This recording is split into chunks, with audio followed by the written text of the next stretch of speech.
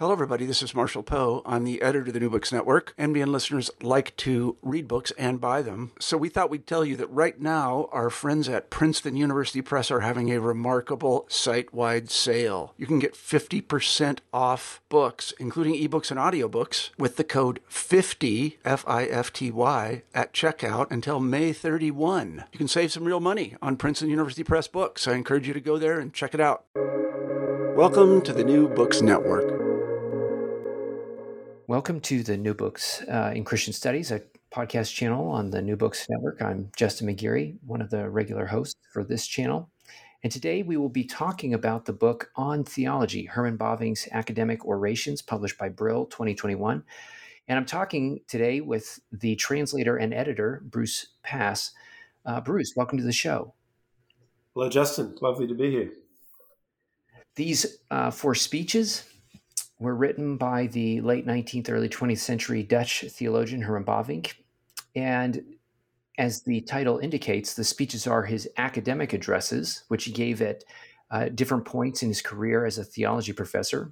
Two of the speeches were from his years at the Kampen Theological School, and two are from his years at the Free University of Amsterdam, which was established by the other Dutch theologian, statesman, pastor, journalist, Abraham Kuyper. In one sense, the leader of the Neo-Calvinist movement at the time. And this volume also includes a very helpful introduction by the editor-translator, providing some important contextual setup for each of the speeches, as well as some explanation and analysis of the speeches. So he lists a few of the key themes that you can find throughout the speeches, but also points to some interesting features of Bavinck's thought. And this translation is one of those, a number of translations that are coming into the English language by these Dutch Neo-Calvinist thinkers, and probably will continue to play a significant role in the burgeoning Bavinck scholarship. So, Bruce, really interesting group of speeches. But before we talk about Bavinck, I wonder if you could just tell us a little bit about yourself. Oh, thank you, Justin. Yeah. Well, yes, I came to Bavinck in my undergrad theological studies and was increasingly intrigued by his work.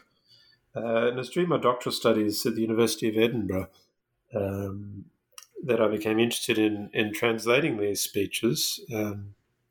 I was aware of some of Bavinck's academic orations, firstly through some English translations that had already been done.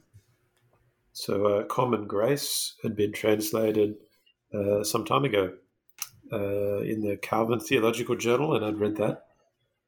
But I remember when I first started reading Bavinck, thinking that, wow, modernism and orthodoxy seems like such an important publication, and it would be great to have that one in English. So to translate these four speeches became a side project while I did my doctorate, and modernism and orthodoxy was one of the speeches that I translated. And this was a great journey of discovery because back in the 60s, Jan Veenhoff, I think it was, who said that next to Reformed dogmatics, the most important works Bavinck wrote are these speeches. And it's quite funny because they're quite long, and you can imagine sitting at a graduation ceremony with Bavinck talking for hours. But evidently he didn't deliver the whole thing as a speech. He did a slightly shortened version at the ceremony, and then a slightly longer text was published after the fact. So, maybe those Dutch students aren't quite as amazing as they first seem.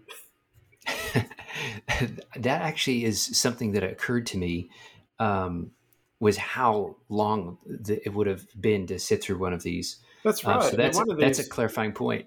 One of these speeches is 20,000 words. That's a very long speech. So even if he's speaking relatively quickly, 150 words a minute, you can do the maths and work out how long it would take to actually read the whole thing. Yeah. I think it was James Eglinton's biography on Bavinck, where at one point, I think it was Bavinck was critical of American audiences for some of his speeches. And I kind of being like, well, I enjoyed reading these, but I don't know that I could sit through it. So Yeah. that was definitely that's a helpful point. Yeah, so I think, look, I think that's also the case when he did his Stone lectures at Princeton. That what we have as the Stone lectures is a bit longer than what he actually delivered in person in Princeton. Yeah. I wonder if you could give us a little bit of context for some of the speeches, as well as, where some of Bavinck's bio fits in with that.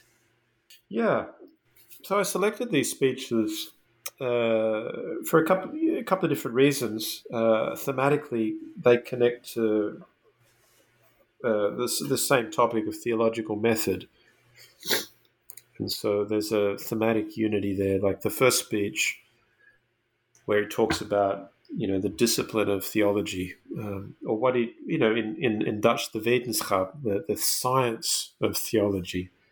That in itself requires a bit of explanation because we don't talk about a science of theology in English. That's quite confusing. We think about biology as a science, but especially in the European discourse of the 19th century, science is being used in terms of a university discipline, like a field of inquiry where you have knowledge that is generated by the inquiry. So that's what is being discussed, the discipline of theology, as it were.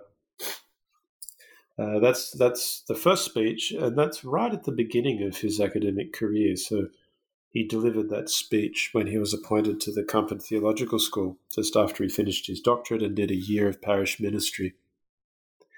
And then the final speech is actually the last work where he directly addresses theology. It's modernism and orthodoxy. It's 1911, so it's not right at the end of his life, but George Haring describes it as a bit of a swan song in some ways.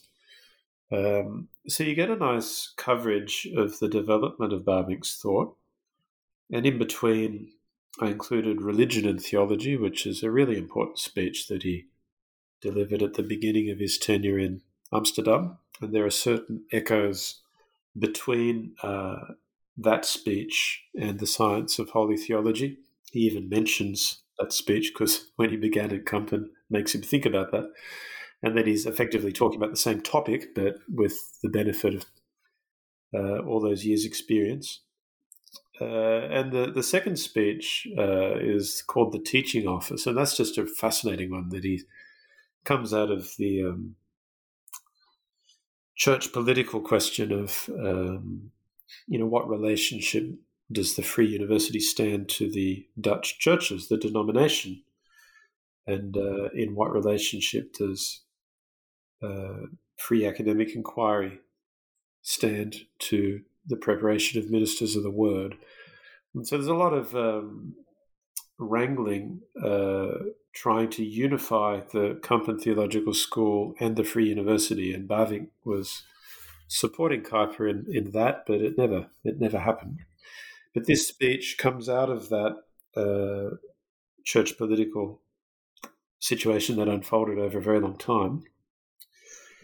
But Bavinck is actually exploring a question closely connected. What is the relationship between the teaching that a minister does in the pulpit, the teaching that a professor does at a seminary, and say, the academic inquiry that a theologian might do, whether that's in historical theology or constructive theology, in what sense is there a relationship between those three things? And so he's looking at the office of a teacher, because in the Canons of Dort, they identify 4 offices, not just an elder and a deacon, as it were.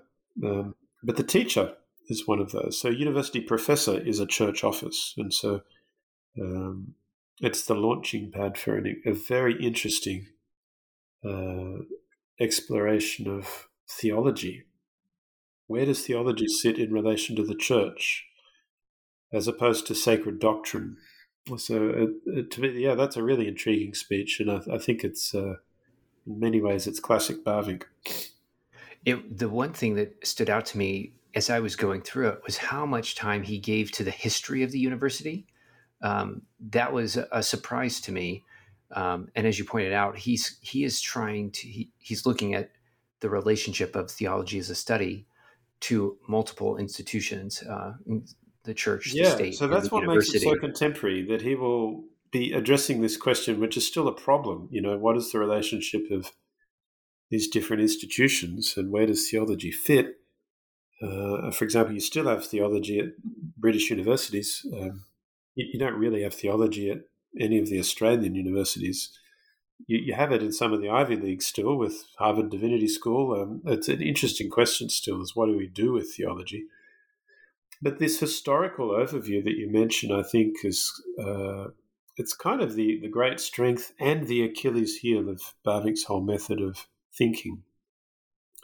And it shows what a product of the 19th century he is. That it's a very 19th century way of thinking, that if you're asked a question, then the only way to approach it is to tell a narrative, spin, you must approach this historically. And Bavinck does this all the time. So I note in the introduction that some of the newspaper reviews of this speech are quite intriguing, because the newspaper reporters speak very candidly, and often they're more perceptive than perhaps an academic might be who's listening to it all. And one of them says, Bavinck is plainly very learned, but I'm not sure we're any clearer having listened to all of that.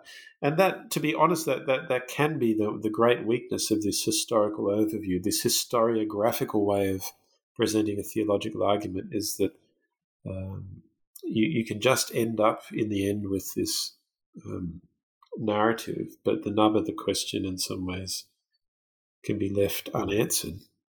But I loved actually I think the great strength of Bavinck, though, is also that he won't begin to think about a question until he knows what has been said about it across the 2,000-year history of the church. And because he was such a good student of languages, he can engage with all of the literature in original languages. I mean, the man knew Arabic as well as the biblical languages and Latin.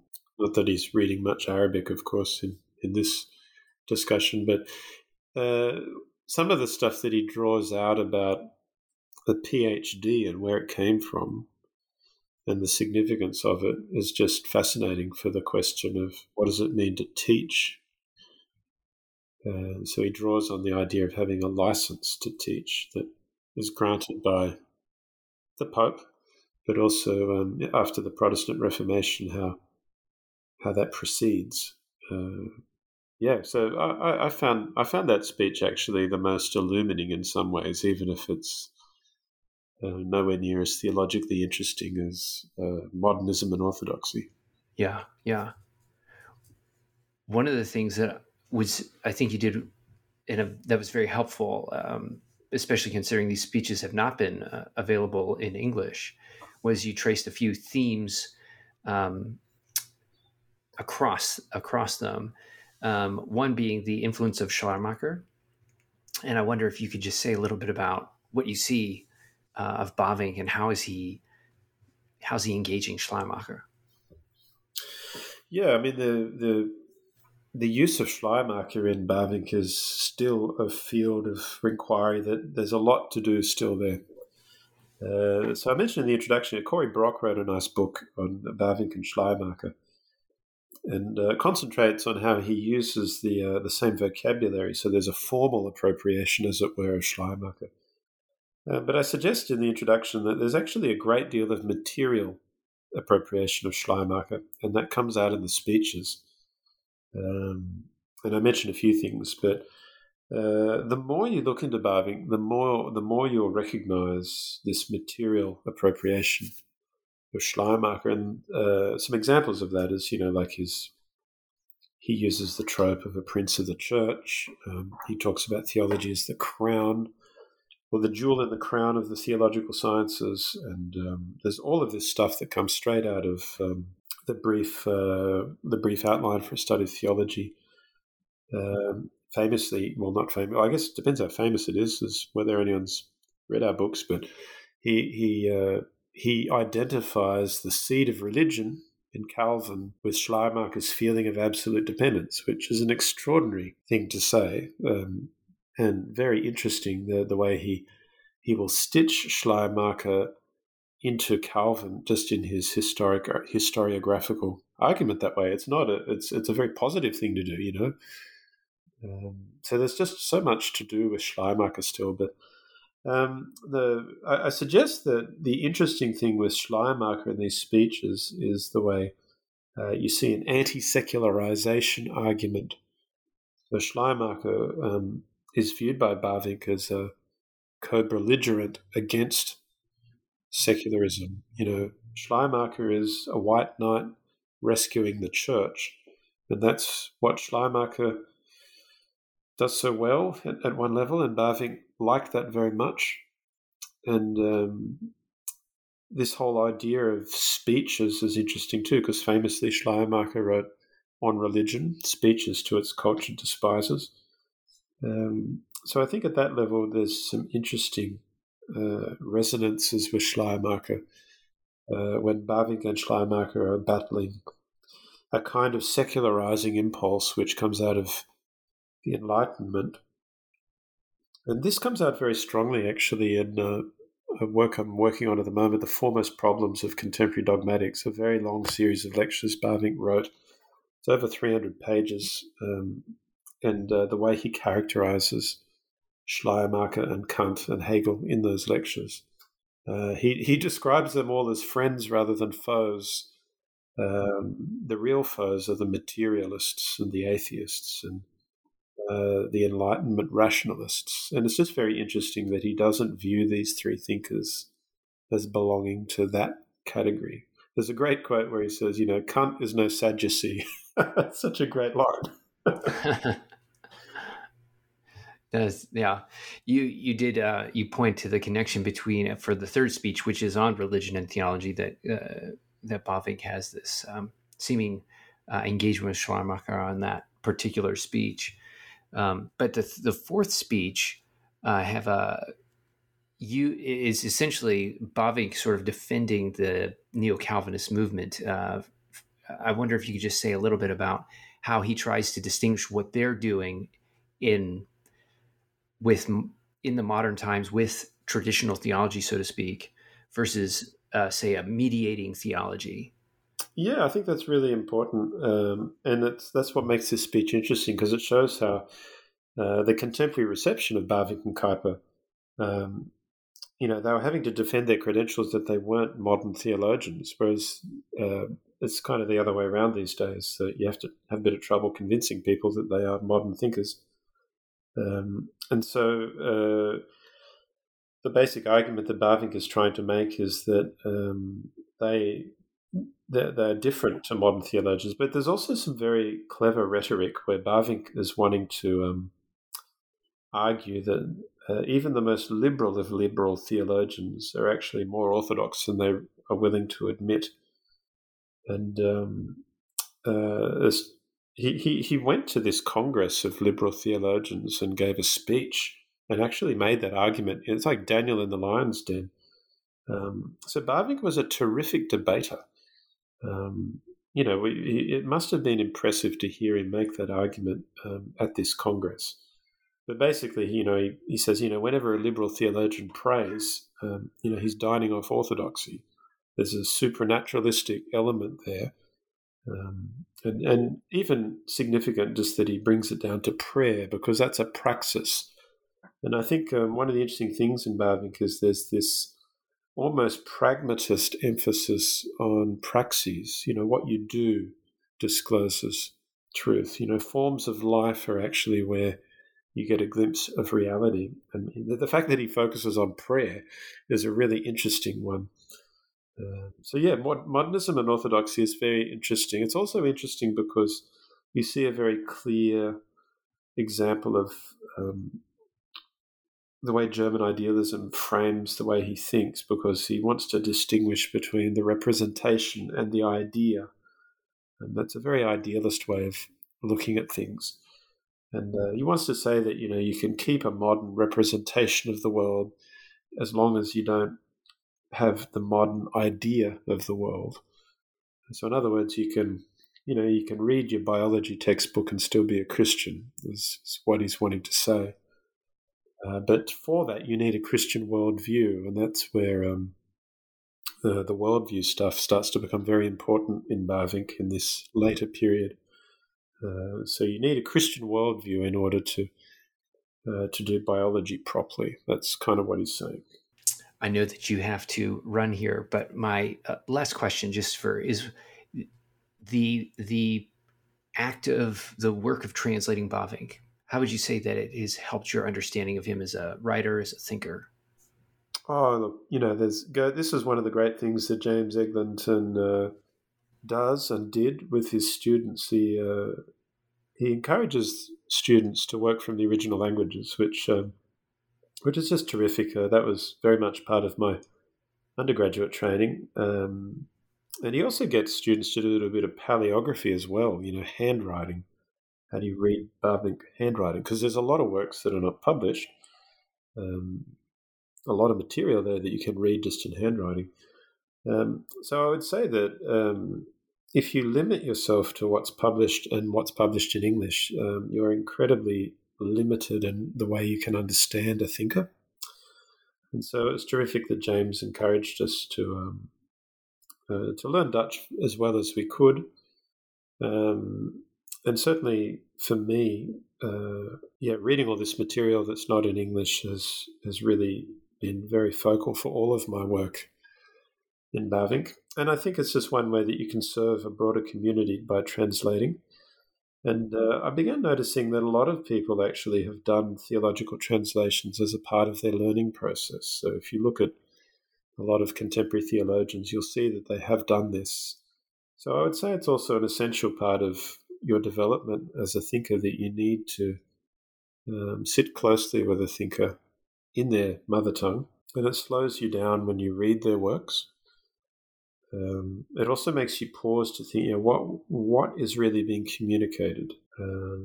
So it's been a central part of my work for some time, and it's wonderful the way James insists that his students work from the Dutch. Yeah, and I know translating is often a thankless task. So that's much appreciated, because for those of us who can't read Dutch, it's very helpful. So you are working on some other things, translations, editing projects. Could you just list those off real quick for us so that listeners can know what to look for?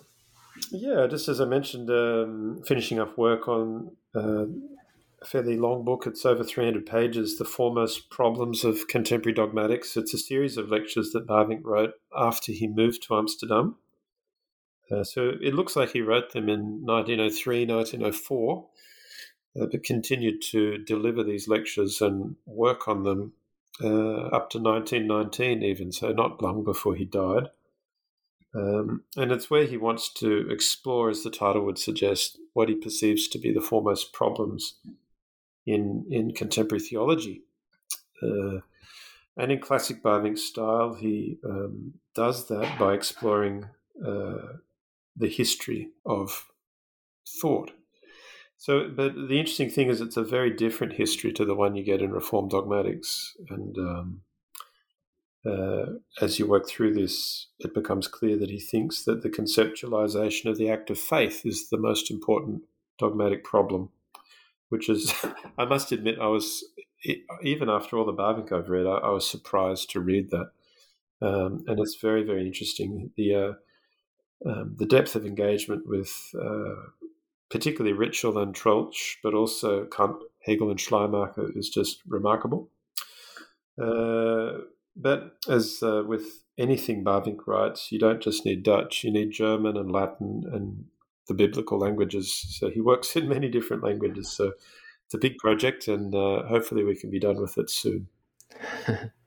Well, thank you very much for your time. My pleasure. Nice to chat. Yeah, absolutely.